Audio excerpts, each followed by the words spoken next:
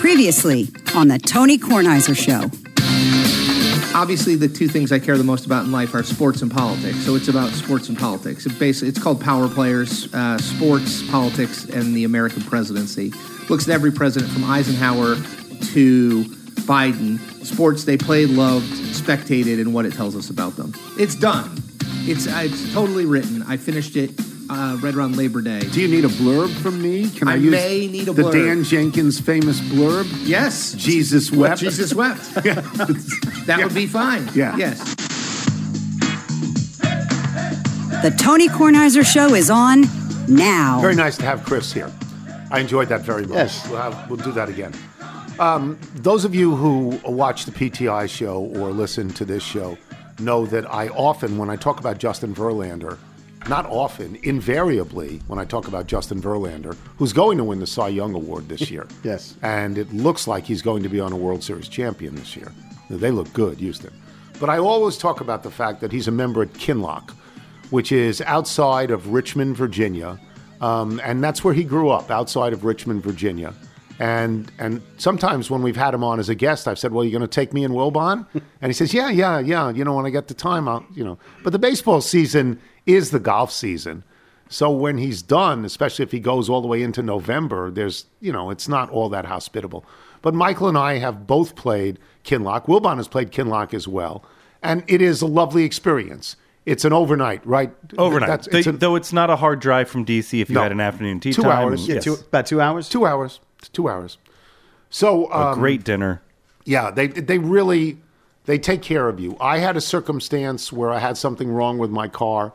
They took my car off property to a dealer, got it fixed, brought it back. That's nice. Now, when you do something like that, you earn my praise for life. I mean, that's really good. Here's an email. Good afternoon, Tony. My name is Eddie Luke, PGA. I'm a golf professional, 30-year member of the PGA of America. I watch your show every day. I enjoy watching you and Wilbon discuss the best sports topics of the day. While watching tonight's show, this was the other night, you were all discussing the Yankees-Astros. You mentioned something about Justin Verlander taking you to Kinloch Golf Club, and I couldn't help but laugh. I've been a member there since 2004, and I would enjoy having you, Wilbon, and another guest of your choice, Michael Kornheiser. Join me for a round of golf if Justin hasn't invited you there. I know you gentlemen are very busy, but please let me know if you'd like to be my guest there. Have a good evening. Hope to join you on the links, Eddie Luke PGA. That's the best. Isn't that great? Okay, that goes in the special pile because that's simply the best. It leads me into watching the game last night. It's an odd circumstance where a team has two starting pitchers who go 1-2 in the rotation, who both have a last name that begins with V. I can't think of another situation. Verlander and Valdez. Framber Valdez did something this year that had never been done before. He broke the old record and set a new record for consecutive quality starts. Now, I have a problem with the definition of a quality start because it is defined very specifically as 6 or more innings and allowing 3 or fewer earned runs. If you go 6 and you allow 3 earned runs, that's a 4.50 ERA. To me, that ain't that great. Right. That ain't that great. But that is the definition. And Framber Valdez set a record for this. In any other year, he would be the Cy Young winner, except for the fact that Justin Verlander, coming back from Tommy John at age 39, had a great year, and he's going to win the Cy Young. The Yankees had a chance to beat Verlander 2 days ago. In the first 3 innings of the game, they either scored a run or had multiple people on base. They didn't get to him. When he settled in the 4th inning, you turned around and you found out he had struck out 11 Yankees and they didn't touch him. Yeah. They had their chance. I don't know that they had the same chance against Valdez. You watched. I think Valdez was sharper, and your feeling was when Bregman hit the 3-run homer, was that in the 4th? It was the 3rd? 3rd or the 4th. Yeah. You felt the game was over at that point, right? Yeah, it's just the way that he hit that home run. We've seen him do that in that ballpark. Now we've seen them lose with him having hit that same shot. But no, it's just the speed at which that happened and the whole table switched. And you looked at Verlander, it's the way that he's had issues in early portions of the games that we've seen in this postseason. Much like Matt Scherzer. And the same way that you have to take age into context, even if he's defying it at every other 39. Every other having one of the, not the best year of his life because he had an MVP year. He's going to the Hall of Fame. Of all the pitchers out there who are going to the Hall of Fame at the moment, who are three? Clayton Kershaw, Justin Verlander, and Max Scherzer. In my ratings, I've got Verlander 1. Most other people have Kershaw 1, except for Wilbon, who somehow thinks Kershaw isn't any good. And Timmy Kirchin has Kershaw 1. But I got Verlander 1. Just in my mind, because he's done it longer. He has more innings. He has more strikeouts. He's got all that stuff. He's won more games. He's won the most games of any active pitcher. So when they win 1 and 2, boy, that's a lot of pressure on Garrett Cole in Game 3. And then you've got to hope you get to Game 7 for Cole again. But you've got Verlander and Valdez in 5 and 6. And you think to yourself, is it going to go more than that? Right? It looks to me like Houston is the significantly better team at the moment. And everyone looks to the stats as what does it mean if you win Game 3 of a 1-1 series in these 7 gamers? And you go, sure, that's misleading when you're down 0-2. Right. And you look at what the weight of Garrett Cole has on his shoulders when he's lost that game at Yankee Stadium before. Yeah, and by the way, where was his best year ever as a pitcher as a member of the Houston Astros? That's right. Here's the problem that they have. I was going over this with Michael before we sat down. Here's the problem that the Yankees have. They have to beat the starters because the Astros bullpen is fabulous. We did the math. The Astros bullpen now has pitched in playoff baseball. By the way, they have not lost a game. Haven't lost a game yet. In playoff baseball, they have gone 25 and 1/3 innings so far. They have 33 strikeouts, and they've allowed 2 earned runs. If you do the math, you'll find that somewhere around 0.7. So you're not going to beat them. That tells you you're not going to beat them. So you have to beat the starters. That's what you have to do. And again, in games 5 and 6, if it goes that far, that's Verlander and Valdez. Yeah, and you just saw how deep that bullpen was when you saw the extra inning game against the Mariners. Doesn't matter who's up in the order. And you would think they allowed no runs in 18 innings, that team. Yeah. No runs. And you would think, too, if it was a Game 7, They're good. that Verlander would probably come out of the pen at some point, right? Yeah, well, there's nothing else. Yeah, he would volunteer. He would say, put me in there, coach. Yeah. I'm ready to play. They don't cheat anymore, allegedly. I hope they cheat. It'd be the best time to I hope cheat. they cheat right now because everyone thinks they don't cheat anymore. No. It's the perfect time. But this is their 6th straight ALCS. Yes. Now, I could be wrong. Now, to be fair to the Yankees, they had a 5-game series with Cleveland. Houston had a 3-game series with Seattle. They had to win a game at home, get on a plane, play the next day in Houston. Play 2 in a row. They are fatigued. There's no question that they are fatigued. But they don't look as good as the other team, right? And this is the one team that you're seeing how they actually used the order of operations with the divisional round, the power of getting through that, and how it carries you for the rest of the postseason. Yeah. So they look real good at the moment. They don't play tonight. Padres and the Phillies play tonight.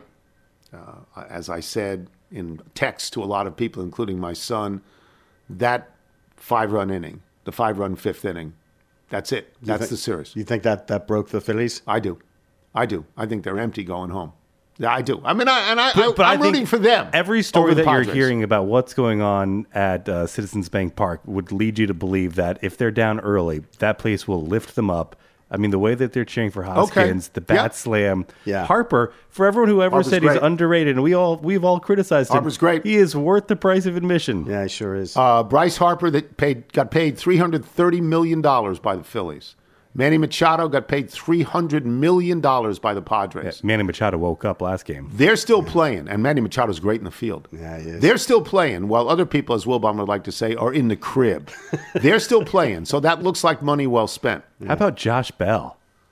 Well, he had a really good first half here this year, and then went totally south. Okay, but he showed up for the playoffs. He is. It's not a guy who plays in a lot of playoff games because he played in the Pirates. Well, this was his first time. Yeah, so good for him. And because he seems like a nice fellow, and he cares about literacy. So good for him. Every time he's interviewed, he seems very pleasant. A couple other things to get to. I have this long story.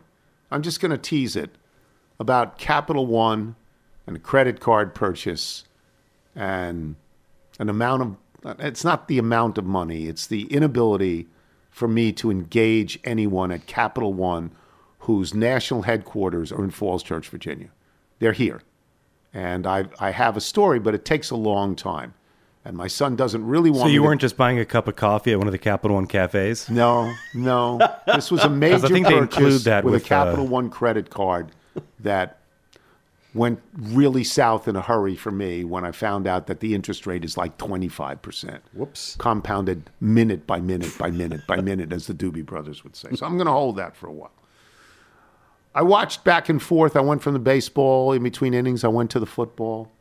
Sometime around the second quarter, Andy Dalton was leading New Orleans down the field against Arizona on something like a 15-play, 80-yard drive. It's a third down play inside the red zone. As he takes the snap, I simply say this: just don't throw a pick. In the end zone, Boom. Trying to get the guy in a white uniform, surrounded by three guys in the black uniforms. Easy pick, and I stopped. I just said, that's it. I later find out that later in the game, he throws two successive pick sixes. Yeah. Arizona isn't any good. I mean, Cliff Kingsbury is going to say, you see, we're much better now since I offered to get rid of the play calling. Do you call the defensive plays? Because that's what won you the game. Not your offense. The defense won you the game. Andy Dalton, it's over. It's been over for a while. He was really good at TCU. He was really good with the Bengals, though he couldn't win a playoff game. And now it's over. Yeah. You know, New Orleans isn't any good. Arizona isn't any good. At least Al Michaels had touchdowns to talk about. Sure. At least he had scoring. But I would stop watching. Did you watch that game? I did not know. I don't even want to talk to Jason about that game because it's like, who cares? Well, there's other stuff in the NFL. I mean, the McCaffrey trade and what's going on with Snyder. No, did you see the little blow up between? They showed that this morning. Yeah. What does it mean? What does it mean? Kyler Murray is an excitable young man. Yeah. You know, just tells you that it's not all peace and love and happiness. Well, so what? They won the game. That's true. I mean, Tom Brady screams at people. So what? He's got 8. So You know what I think is serious? When Draymond Green punches Jordan Poole. Okay. That is serious. That's a different level. Yelling back and forth in the heat of the moment. No, not for me. I don't care about that. What else should I mention? I don't know how many of you people, I don't know how many of you get the New York Times or have access to the New York Times online. There was a story in the New York Times within the last 48 hours about American realist painter and great painter Edward Hopper and the distribution of Hopper's drawings and paintings after he died, and how a particular minister, a man of the cloth, got his mitts on a whole lot of them. And there's accusations, there's innuendo, as Paul Simon would say. Allegations, innuendo, accusations. You should read the story. It does not come to a conclusion. It's not wrapped up. It's not, it's not a detective story and with an ending that's satisfying. There's no ending. The ending is we don't know. But it's a really good story, especially if you know Edward Hopper's work. His most famous work is a work called Nighthawks. That's the people sitting around the counter in the diner.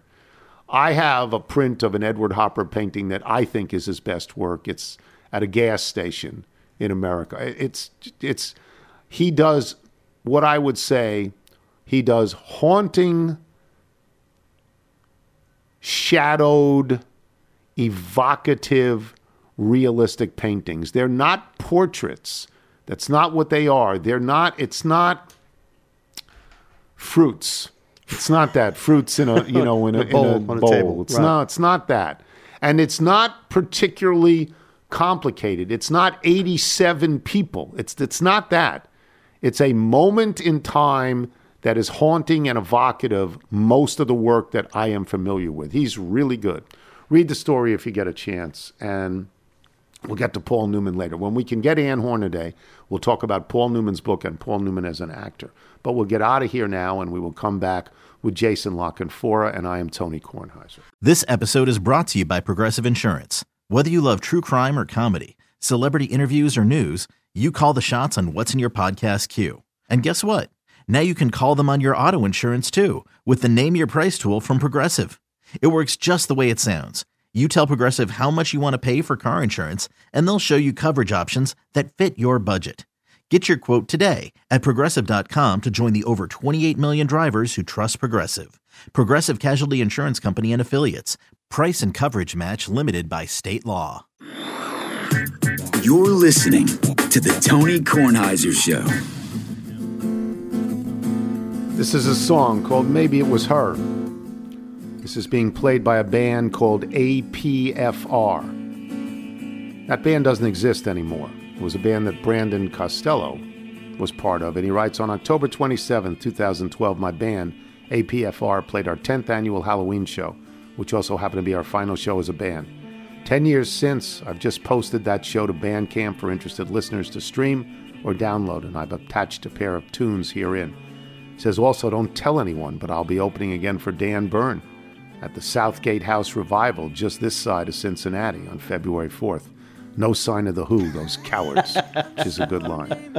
This is called Maybe It Was Her, Brandon Bowker. Brandon used to be Brandon Bowker, now Brandon Costello. Hope that's working out. Wonder if he can avoid IRS taxes by saying, well, that's not me. It's not who I am, even though checks come to you. I wonder if he can do that. He plays in Jason La Canfora. I'd written down a whole bunch of questions. I'll get to all of those questions. But the NFL headline today is not that Andy Dalton breaks your heart every time he gets a chance. The NFL headline is that Christian McCaffrey has been traded to San Francisco. I don't know, Jason, that this is quite the trade that the LA Rams pulled off when they got Matthew Stafford. But if healthy, and I say this all the time about Zion Williamson because he's never healthy, but if healthy, Christian McCaffrey can get you to a Super Bowl on a team like that. This is a big deal, isn't it? Yeah, I mean, it is. I think it shows, obviously, a commitment from San Francisco to try to do something more substantial offensively and to go from sort of this running back by committee thing that they've kind of been stuck in some degree because of injury, some might say to a large degree, and get themselves somebody who right now is among the league leaders in scrimmage yards, who we know is a unique dual threat. This is someone who at one point in time was a 1,000-yard receiver and a 1,000-yard running back in the same season. Yeah. Now that feels like a long time removed. And durability is in some ways the number one ability, and that's been in short supply with him. But I get what the San Francisco 49ers are trying to do. They thought Trey Lance would be someone who would help their run game and would be a part and a spark in their run game out of the backfield. That's not going to be the case. Jimmy Garoppolo is not going to provide that element. And again, their offense has been very much fits and starts. So you look at a McCaffrey and you consider him an offensive weapon, right? You look at a Deebo Samuel. You consider him also somewhat of a positionless player, an offensive weapon, if you will, who can run the ball, catch the ball, whatever. So Kyle Shanahan now should have plenty of toys to play with. And Carolina, I mean, again, I've been writing about that situation since very early in the season for the Washington. Yeah, you had Matt Rule out. Nothing that has happened there has surprised me. I told you in week 2. Yeah, you had him out. Christian McCaffrey will be traded. I don't care what they tell you. And he won't be the last one. He wasn't the first one, right? Robbie Anderson went. Right. And they're open for business. They went, at the time they fired Matt Rule, they had 4 draft picks in the upcoming draft. And they have a job that's not attractive to other people. There's not much to sell. The owner hadn't done a damn thing. The stadium is kind of dumpy. The practice facility he said he was going to build has become a matter for the courts. And the roster's not great, and they don't have a quarterback, and they're not sitting on a kitty of picks. So their work there continues. Okay. Let me move on to other things. Tua comes back this week. Dak Prescott comes back this week. Mac Jones may come back this week. For whom do you have the highest expectations?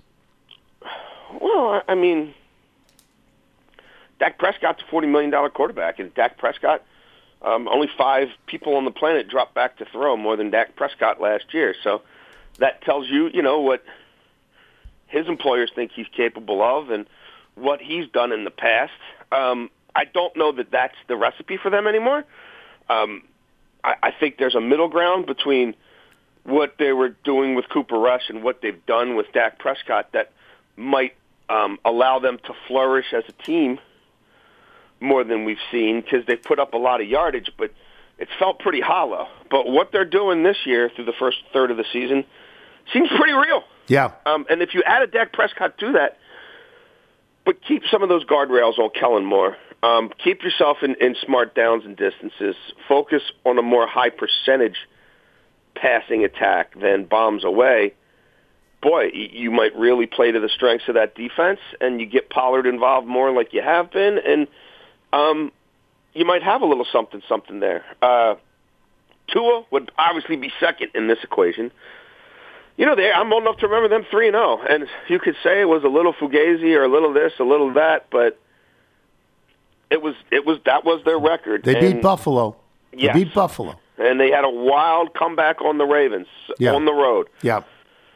So, I think him getting a chance to practice and play will be good for that team. They haven't really established an offensive identity other than Tyreek Hill gets a ton of action. But it's been staccato on the ground, and they haven't really, it's been kind of points and bunches, but not much sustained. So we'll see what he can do there. Their offensive line has not been as good as they hoped it would be. They signed Armstead for all that money. He's been in and out of the lineup. But maybe there's a little stability there. My issue with them is also their defense doesn't look like last year's defense much at all. And then Mac Jones was playing really bad football. Mac Jones was supposed to be this quintessential game manager, and he's throwing up dying quail after dying quail. He was begging to throw a couple picks against the Ravens in the last game he played, and he ultimately accomplished his goal. He wasn't getting the ball downfield. They were not getting those tight ends that they paid all that money to a couple years ago in free agency, the ball at all.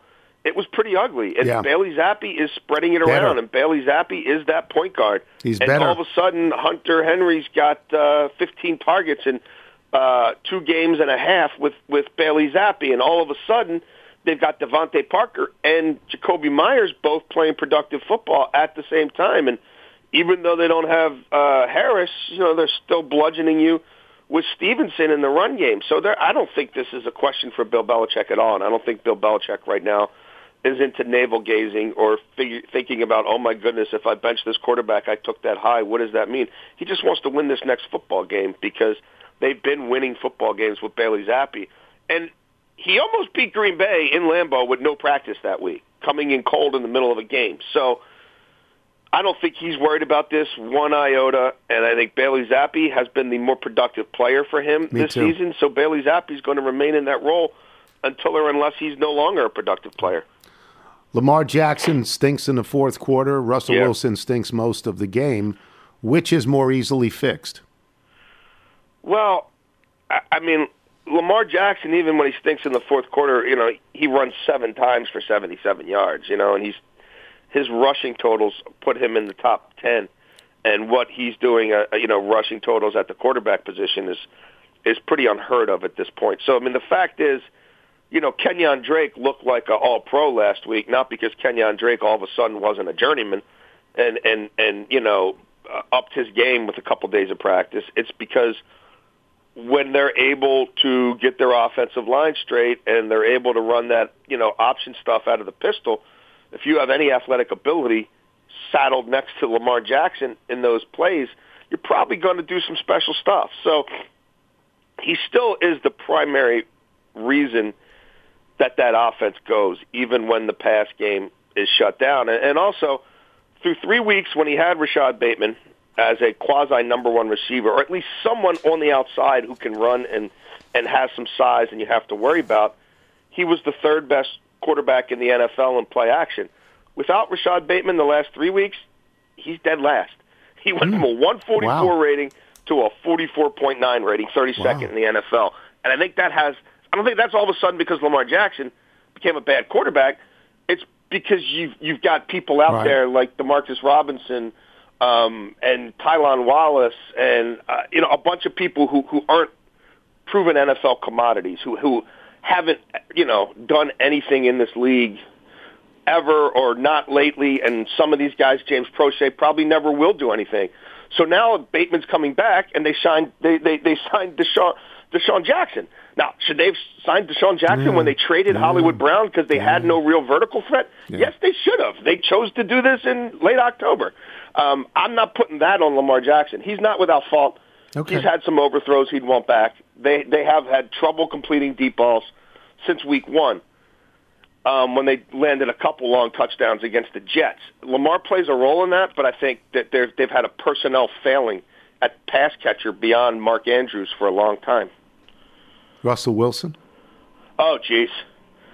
I don't know, Tone. Yeah. That head coach is really in over his head.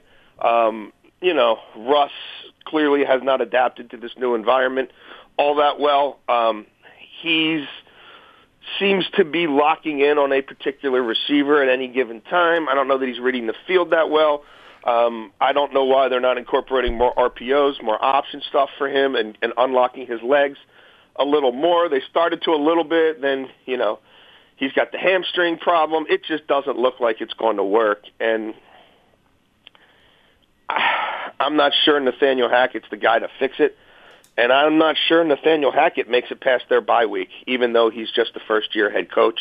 Well, you had Matt Rule out. That situation looks desperate, and it looks like drastic measures might have to be in store because the defense is good enough that if you could score, 21 points a game, you're probably a playoff team.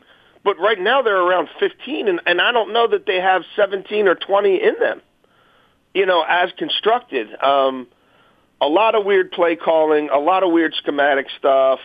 I mean, you're fighting with Melvin Gordon, really? It just doesn't look professional grade to me. Okay, so this is a second coach that Jason is going to get rid of, and he was right on that rule. He's not making it beyond this year. I will say that. There will not be a second year for Nathaniel Hackett.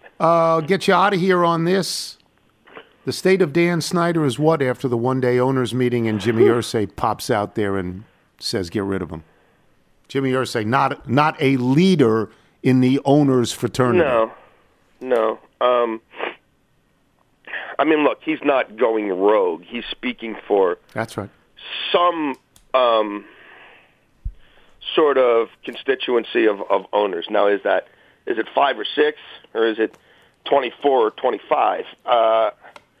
Maybe it's somewhere in the middle. I just think, again, when they aren't in the heat of the moment, right? When they kick everybody out and they go behind closed doors and they admonish people for talking out of school and they preach,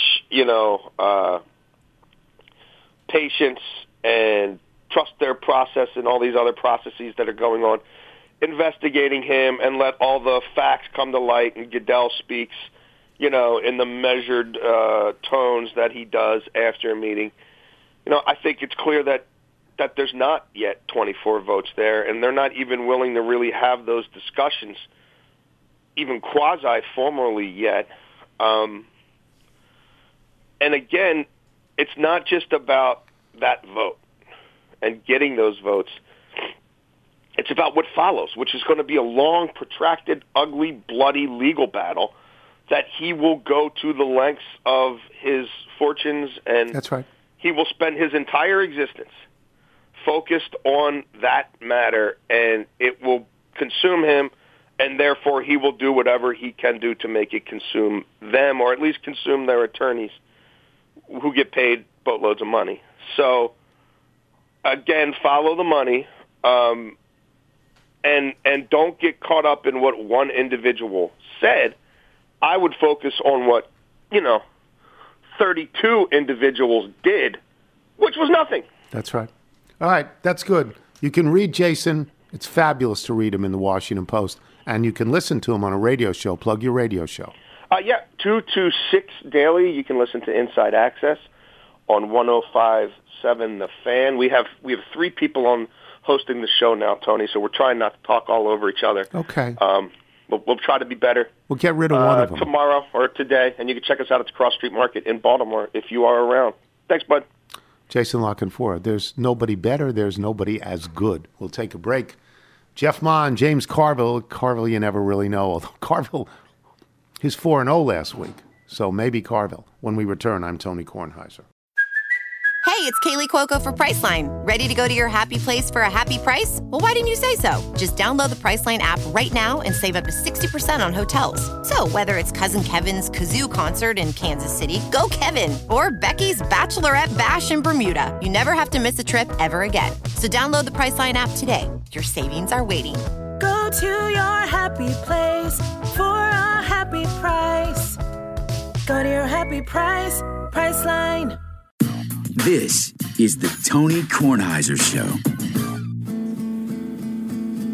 One more time, the now defunct band APFR stopped playing 10 years ago, but Brandon Costello retains the music and remains our pal. This is called Wake Up, Wake Up. Yeah. Michael, if people like Brandon Costello, who we love, want to send us their original music, or people we don't even know want to send us their original music, how do they do it? Send us your music by emailing it to jingles@tonykornheisershow.com. It's got a Blues Traveler feel to it, this song. Yeah. James Carville is with us. He is hot. He was 4-0 last week. He is 14-6-1.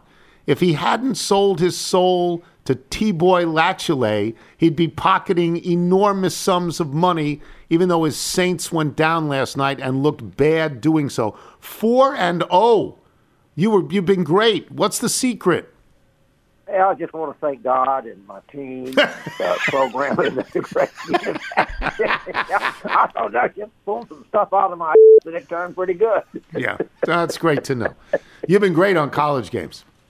You've been winning by a half point here and a half point there, and you did have Tennessee. You had Tennessee.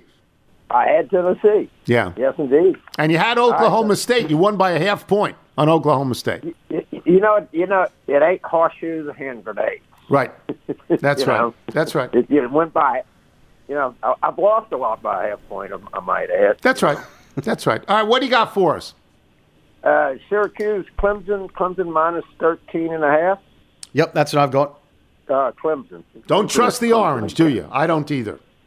Yeah, it's hard to get out of your mouth. UCLA. Oregon. I've got Oregon giving 6.5 at home. Take Oregon. So Oregon, since they got destroyed by Georgia, right. They've been pretty good since then. This is saying you don't trust, what's his name? Who's the coach there? Used to coach. Chip Kelly? Yeah, Chip Kelly. I don't know. I think Oregon just got better athletes. Okay. All right. Okay. And Texas, Oklahoma State. Texas giving 6 on the road. Really? You know, what? Last week I said I thought I'd take a long shot bet on Oklahoma State to win a national championship. Of course, they lost to TCU, but it was 60-1. Right. I'll show you how I can reverse course fast. I'm going to pick Texas. You're going to take Texas? Mm-hmm. Okay.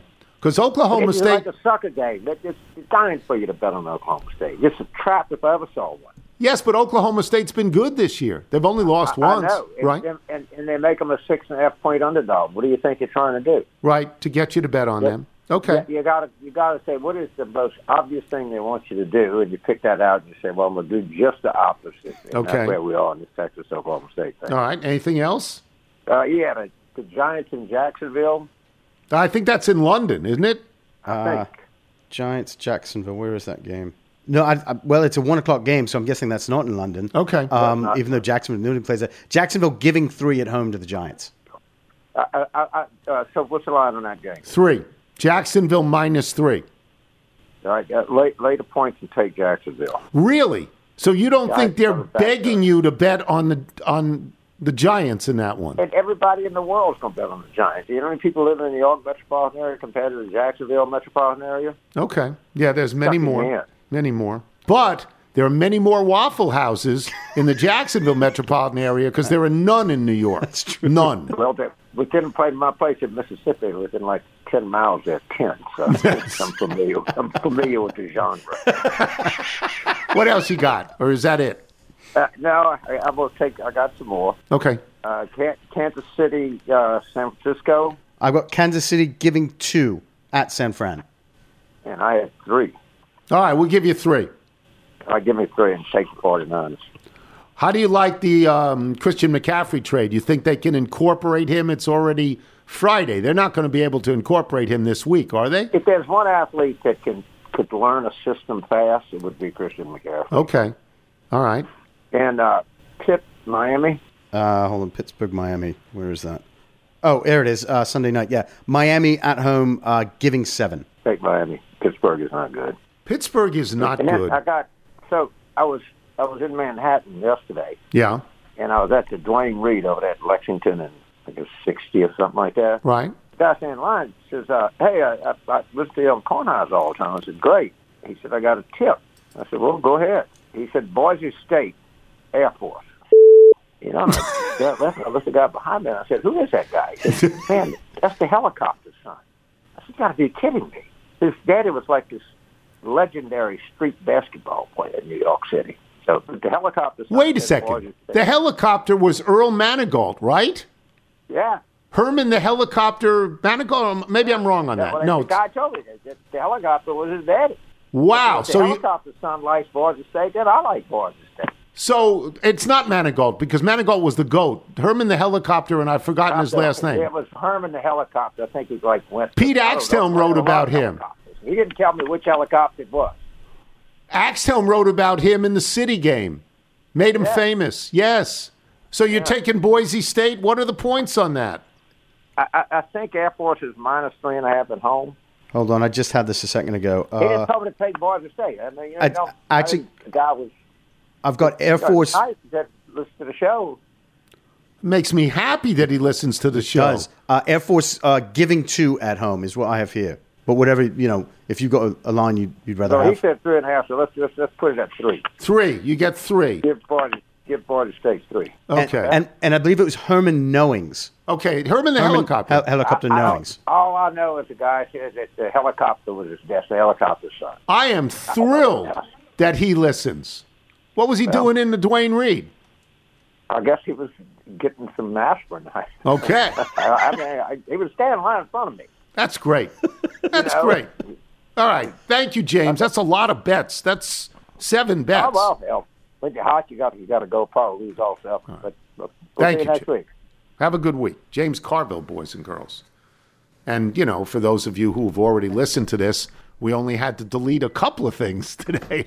Just not the usual sum of things that we have to delete. So I feel good about that. Gotta love coming off a 4-0 week. There's no system. There's no algorithm. It's all gut feelings. Yeah. Trying to avoid the traps. 14-6-1 now. He could be 14-13-1 by Monday. It's conceivable. If you're sort of making bets based on a guy standing in front of you at a drugstore in Manhattan, I don't know that works. Well, we'll see. Is Jeff with us? Jeff Carville he just made 7 bets because he was 4-0 last week, and he's 14-6-1. So he just went crazy, including taking Boise State over Air Force in a game none of us even knew was being played, including him, till he ran into a guy in a drugstore who said, "You should take Boise State." So you got to ride the hot streak. That's exactly how he feels. Exactly how he feels. You were 2-3 last week, but 17-13 overall. Jeff and Rufus do, of course, bet the process. What do you got for us? Oh, tell me about teasers, because I obviously don't know what teasers are. Neil Greenberg and Chuck Todd talk about them. What is a teaser? So teasers are bets that the casinos, that the sports was created to extract more money from bettors. Essentially, what you're allowed to do is there's many different versions of them. You're allowed to add points to either a point spread or a total. So, let's say that this week you were taking Tampa Bay and you're supposed to be giving anywhere from 11 to 13 points. Let's say 11 points. Right. They might allow you to actually only give Tampa Bay -1 point, so you get 10 points, but you have to do that for another 2 games. So you'd have to pick 2 other games where you'd have to win all 3 of them. And then oftentimes when you make that bet, it's not even an even money bet, meaning you're going to have to now risk $130 to win $100. So they're not typically good bets. there is one type of teaser that a guy by the name of Stanford Wong, who was a sort of a famous blackjack and gambler, he wrote a book about it. And and this is what Chuck Todd was referencing earlier this week, when you have an opportunity to tease a line, basically, that gets you through 3 or 7 points. So let's say that you have this week the 49ers are giving 2 points, and you can add 6 points. So in other words, now the 49ers go from being +2 to +8. You tease through 2 key numbers, which are 3 and 7. Right. And then that becomes a valuable bet as long as you're getting even money for that. So typically what they do is they do 2-game 6-point teasers, where you'd find 2 games of that type that you could tease through 3 and 7. That's the traditional sort of thing. 3 and 7 have become less key numbers with the 2-point conversions and whatnot. Right. But typically now people do still believe that you can tease through 3 and 7 and get even money, that they are often positive expected value bets. But by and large, you would say to stay away from teasers because it involves you have to win more than one bet. Yeah, they don't create these bets to lose money or to give you a better chance to win money. They do it to create more exotics for people to think they can win money off of you and bet more at a worse, at sort of worse odds. Well, I'll stay away from them because I've spent my entire life staying away from them, and I'll continue to do it. All right, give us some games. I'm going to take Tampa Bay. I just looked at the line. It's gone all the way up to 13. Earlier in the week, it was 11. I don't know what you guys have it at. I'll give you 11. I'll give you 11. Okay. So Tampa minus 11 over Carolina. Last week, I obviously lost on Carolina. I thought, the Rams were going to struggle still, blah, blah, blah. I said all of a sudden, Carolina was really terrible. Yep. And I think they will, obviously, if they struggle to score, and Tampa obviously needs to bounce back here and should bounce back. Their defense is still playing pretty well. I think they'll win this game comfortably, and Carolina's going to struggle. I will just add parenthetically that when David Tepper bought the team, I read a bunch of quotes by him in which he basically said, I am Amos Alonzo Stagg. I know more about football than anybody of all time. And I thought, really? Because you're just a business guy. And it pleases me that they stink. Because he ran his fat yap. Anyway, go ahead. Yeah, hubris is a tough thing. Indy +3 over Tennessee. Indy came into this year as a team that we thought would be on the upswing. Matt Ryan struggled early, looked like kind of a corpse of his former self. Mm-hmm. Generally, the team struggled, but it seems like they have now found their stride a bit. Obviously, we've talked a little bit about Tennessee being a team that we can't really figure out how they're winning. Obviously, they're very well coached under Vrabel, but I think Indy finds their stride here, and plus the 3 like them here. Even though Tennessee coming out of a bye, where teams usually do pretty well. Yeah, the buys were some points, but again, that's figured into the line. Okay. I'd like Indy here. All right. What else? I'm going to take Giants +3 over Jacksonville. You and Chuck talked about this game as a game that you couldn't figure out why the Giants were underdogs, right? And I think that this is a situation where the Giants all year have been a team that the sharps and the bettors don't want to back. And you're seeing that here. And sometimes when teams are thought to be overrated so much by a crowd, they actually become underrated. And I think that's kind of what's happening here. Yeah, Chuck took Jacksonville. Carville just took Jacksonville. I would not take Jacksonville. I would take the Giants. They're getting points.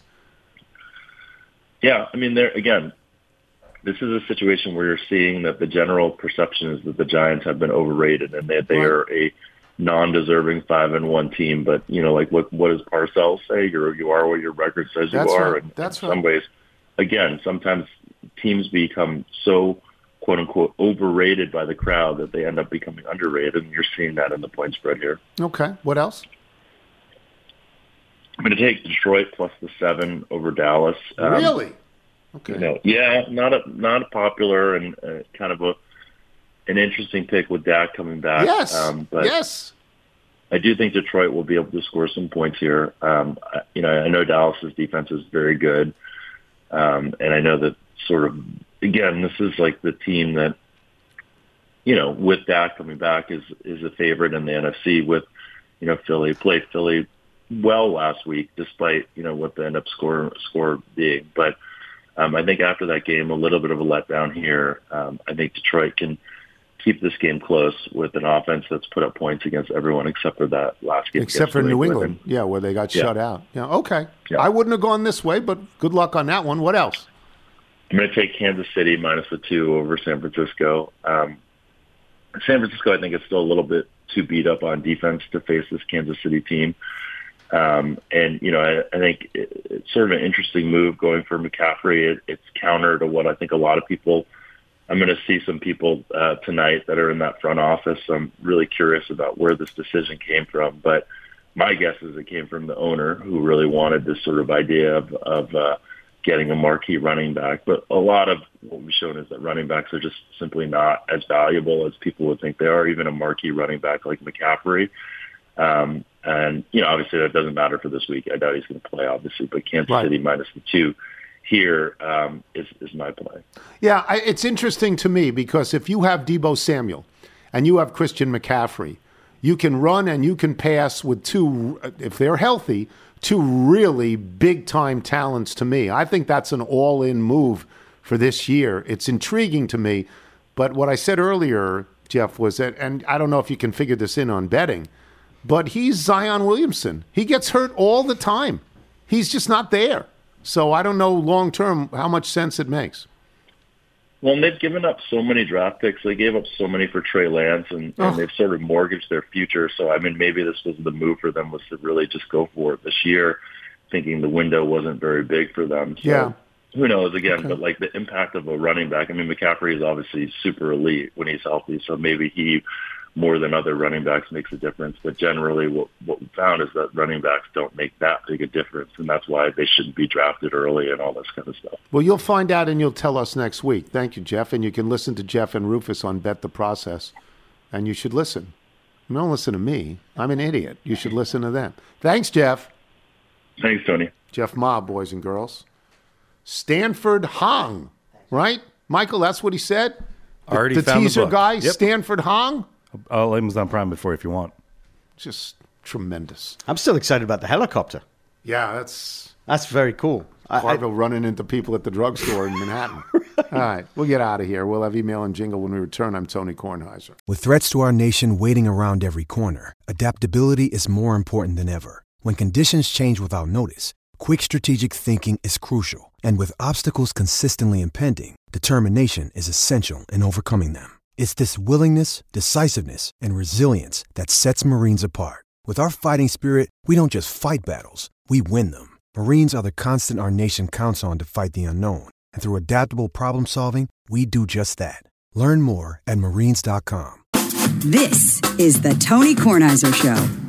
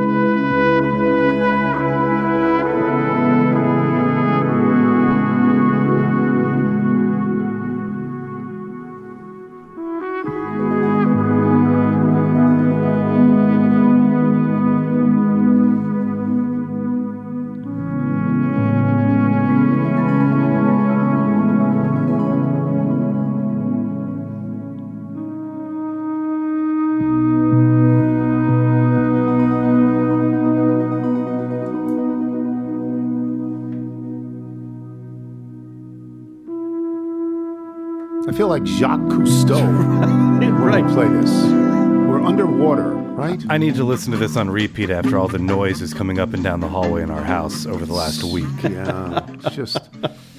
All right, do the Bethesda Bagel ad for us, please. Bethesda Bagels, we love them. You will as well. Just go to BethesdaBagels.com for the location in the D.C. area nearest you. Then pop on in, and you'll be thrilled. We're almost done. Before we get to the mailbag, let me just say everybody's talking at me. I don't hear a word they're saying, only the echoes of my mind.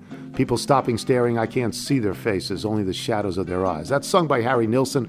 I believe it's written by Fred Neil. The first time I ever heard that was in the movie Midnight Cowboy with John Voight and Dustin Hoffman, one of the greatest movies ever made. Phenomenal. And it's a great song. It's a great song. Really is. I believe that the character played by John Voight's name is Joe Buck. Oh, Not I think the you're right. Joe Buck we know, but Joe Buck. I believe that's his name. J Buck, great local restaurant. Yeah, in St. Louis. Yep. Yeah. Was it? You've been there. Accidentally found my way into that one. Yeah. Thanks to our guests today, Jason Lockenfora, James Carville, who's hot, and Jeff Ma. Thanks to our sponsors, Solo Stove, Electric E-Bike. Remember, you can listen to us on Apple Podcasts, Spotify, Google Play, and Odyssey. If you get the show through Apple Podcasts, please leave us a review. Let's get to some emails here from Tim Gilroy. Longtime Little here. You might remember me from such episodes as Bootsy's First Dinner at the Palm and also as the guy who sent you Leonsis' pants. Wow. We can't find them. I don't know where they are. Pants are missing. I don't know where they are. I currently live in Evanston, Illinois, but grew up in Huntington on Long Island, where I may or may not have visited Adventureland once a summer just down the road on Route 10 and 110 in Farmingdale. The best way to describe Adventureland is to think of one of those temporary amusement parks that Carney set up for a week at a time in parking lots all over the country. The kind that as you're getting whipped around on some roller coaster being held together by a few old screws, you wonder just how much attention to detail was being practiced by the person responsible for tightening those screws. Adventureland is exactly like that, except they set it up in a parking lot about 50 years ago and never left. It just so happens my last canoe trip was at the Otis Saga. My company had a sales meeting there in 2008, and when I got to my room, I looked out the window, saw a beautiful lake and docked with canoes. The last time I was in a canoe was Camp Pine Grove in Jamesburg, New Jersey, 1965. That morning at breakfast, I asked if anybody wanted to take a canoe ride. Fred Vecchione, a rep from Florida, said sure. It was late September, cool but not cold. We got off okay, but when we got out a little bit, it got choppy, and we decided to return to the dock. As we got a few feet away, we both leaned over to grab the dock. At the same time, both tumbled under the water. No, we are both holding on to the dock. Now we are both holding on to the dock, and we're inching towards shore in mud. We finally got on the dock totally soaked. We had to walk through the lobby where the rest of the company was hanging out. The next morning at breakfast, I got up and announced canoeing after lunch and got a big laugh. Shabbat Shalom, DG. So great. Justin Johnson, Arlington, Virginia. My wife and I enjoyed a great dinner at the Palm Saturday night. Naturally, Wolf came walking by our table, and I said to him, Mr. Blitzer, I just want you to know I really respect you. He stopped looking me straight in the eye, and he said, he stopped, looked me straight in the eye, and said, thank you. I don't respect you. Then continued walking. Honestly, I'm not sure if I like him more or less after that. I think you have to like him more. Oh, I think it's more. I think you have to like him more. Yes. From Jesse Walsh in Edgewater, Maryland. If Dan Burns' new record does not include Victor Wembanyama and Zippy Zappy, well, I guess I'll be very disappointed. I wish I could say I won't buy it, but that would be lying. Please tell Dan Burns I will be very disappointed. From Keith Borland in Tucson, Arizona. Been a Patriots fan my whole life. I've grown accustomed during football season to spending most Mondays listening to post-game content and analysis from Sunday's game. While usually not an issue, I've spent the better part of all day singing Dan Burns' Zippy Zappy wherever I hear the name mentioned, and I cannot find a way to stop, even when around other people. Who do I send the bill to when I'm committed to a mental institution? From Franklin Huff in Edwardsburg, Michigan. Dear Dan Byrne, how do I make it stop? You know what I'm talking about. I'm walking around like a madman, just muttering the same two words over and over. Victor Wembanyama, Victor Wembanyama, Victor Wembanyama. From Chris Carl in Claymont, Delaware, on October 23rd, that's in 2 days, I'll be receiving the honor of a lifetime, literally, as I will be inducted into the Temple University Klein College of Media and Communication Hall of Fame. Congratulations, Chris.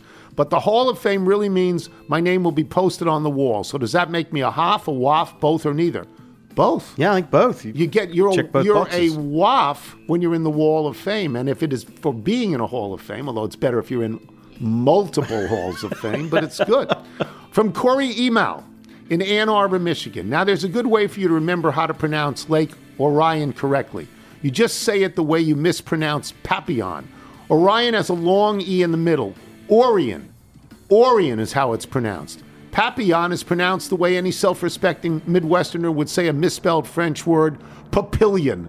Are you kidding me? Papillion? Finally, living in Nebraska and Michigan for 20-plus years each has paid off. Please consider this to be my application to be the official Midwest linguist of the TK Show, but I'll take being the official fermentation scientist if that role has already been filled. He's a professor of organic chemistry and fermentation science at Eastern Michigan University. Oh, yeah, you're a Bing kombucha guy. Yeah, so that would be good, right? All right. Sure. From Jose Krings in Galena, Ohio. Can you ask the guy from Galena, Ohio, if he knows when the construction at Africa Road and Worthington Road will be finished?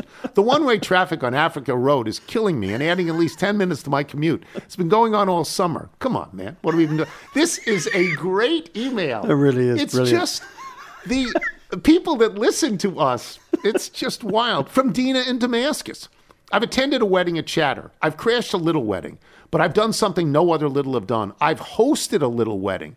At my house, the weekend of Jingle Fest this summer, Suzanne Nichols was married to Andrew. Not a little, but we like him anyway. The wedding was presided over by the internet-certified Jamie Julian. Music was provided by Mr. Steve Lipton.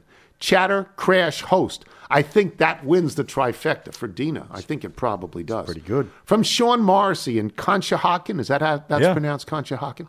On Monday's show, the gang discussed what it must be like in the Philadelphia area with the birds flying high and the Phillies advancing to the NLCS. My borough is 1 mile outside the city limits, and on Saturday at around 5:30 p.m., while the sun was still up, mind you, fireworks began going off in every direction. This was also met with collective glee emanating from across houses and local watering holes all over town. As Brick Tamlin would say, loud noises. We moved here from the D.C. area 4 years ago. I've been blown away by this fan base.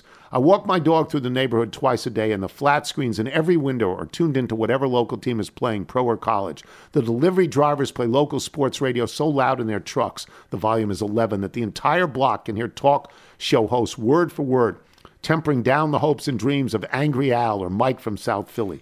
Living here has exceeded our expectations for a number of reasons. Chief among them, though, are the people, proud, gregarious, and the definition of true sports fans. These are not my teams, but boy, is it fun to share in the locals' happiness. And shout out and cheers to Anita from Alaska, Delco's finest. That's how you feel. That captures every Philly fan. Right? Yeah. Even though they turn on you. Oh, but they love you. Very passionate. They're happy to turn back around. Yes, they're happy to do that. Now enjoy a Wawa double pretzel for me. Yeah. One more, and then we'll get out of here for the day. One more. This is from the Reverend David Howell, the senior minister at the First Congregational Church of Palo Alto. I wouldn't think that Palo Alto's a big church town. That's just me. I would think Palo Alto and Stanford and money, but you never know. I am the Palo Alto pastor who wrote in complaining that someone had blown their nose in my connective tissue, and you were kind enough to make it very clear exactly where to find me. As I watched people file out of church the past 2 weeks, and I'm happy that he's got a big congregation. Yes. Grateful that I had finally stopped talking, I eagerly awaited the deluge of lacheseries and TK salutes I would surely receive. Nothing. They just headed out to their Teslas. Official Tesla motto, you think Subaru owners are smug? As though I did not have an email read aloud in your extremely prestigious podcast. However, the dangling sinews of my connective tissue are not completely bereft. I received an email from a very kind woman in my church saying her nephew had asked if her pastor is a fan of the La Cheeserie show. Yes, Eric Wolf. Yes, I am. When I tried to describe this delightful email and the meaning of the phrase to my wife, she interrupted, summing up the entirety of her feelings about your show. Quote, it's fine. You don't need to explain it. Please tell Michael he was exactly right about the Subaru my daughter bought for school. It is a used Forester, just as he predicted. Yes. Humbly yours, the Reverend David Howell. If you're out on your bike tonight, as always, everyone do wear white. Victor Wembanyama, Victor Wembanyama, Victor Wembanyama. Oh, God.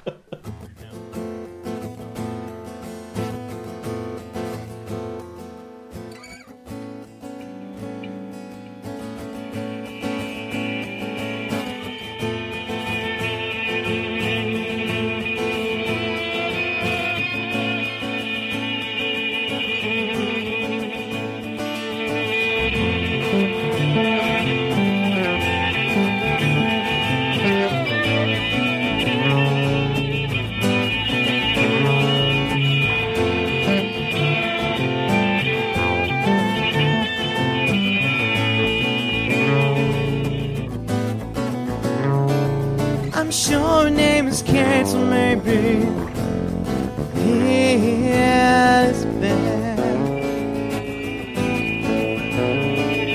I'm not content enough to sit and look over my shoulder.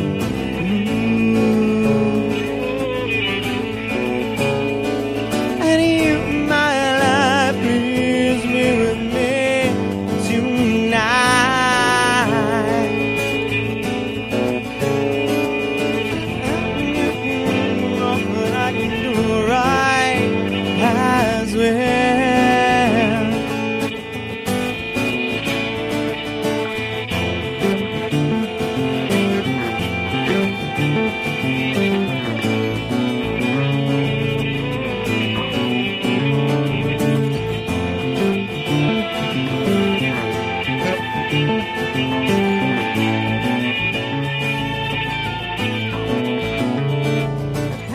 ain't always up so late beneath the gap around so low. I see the trouble in me that you know.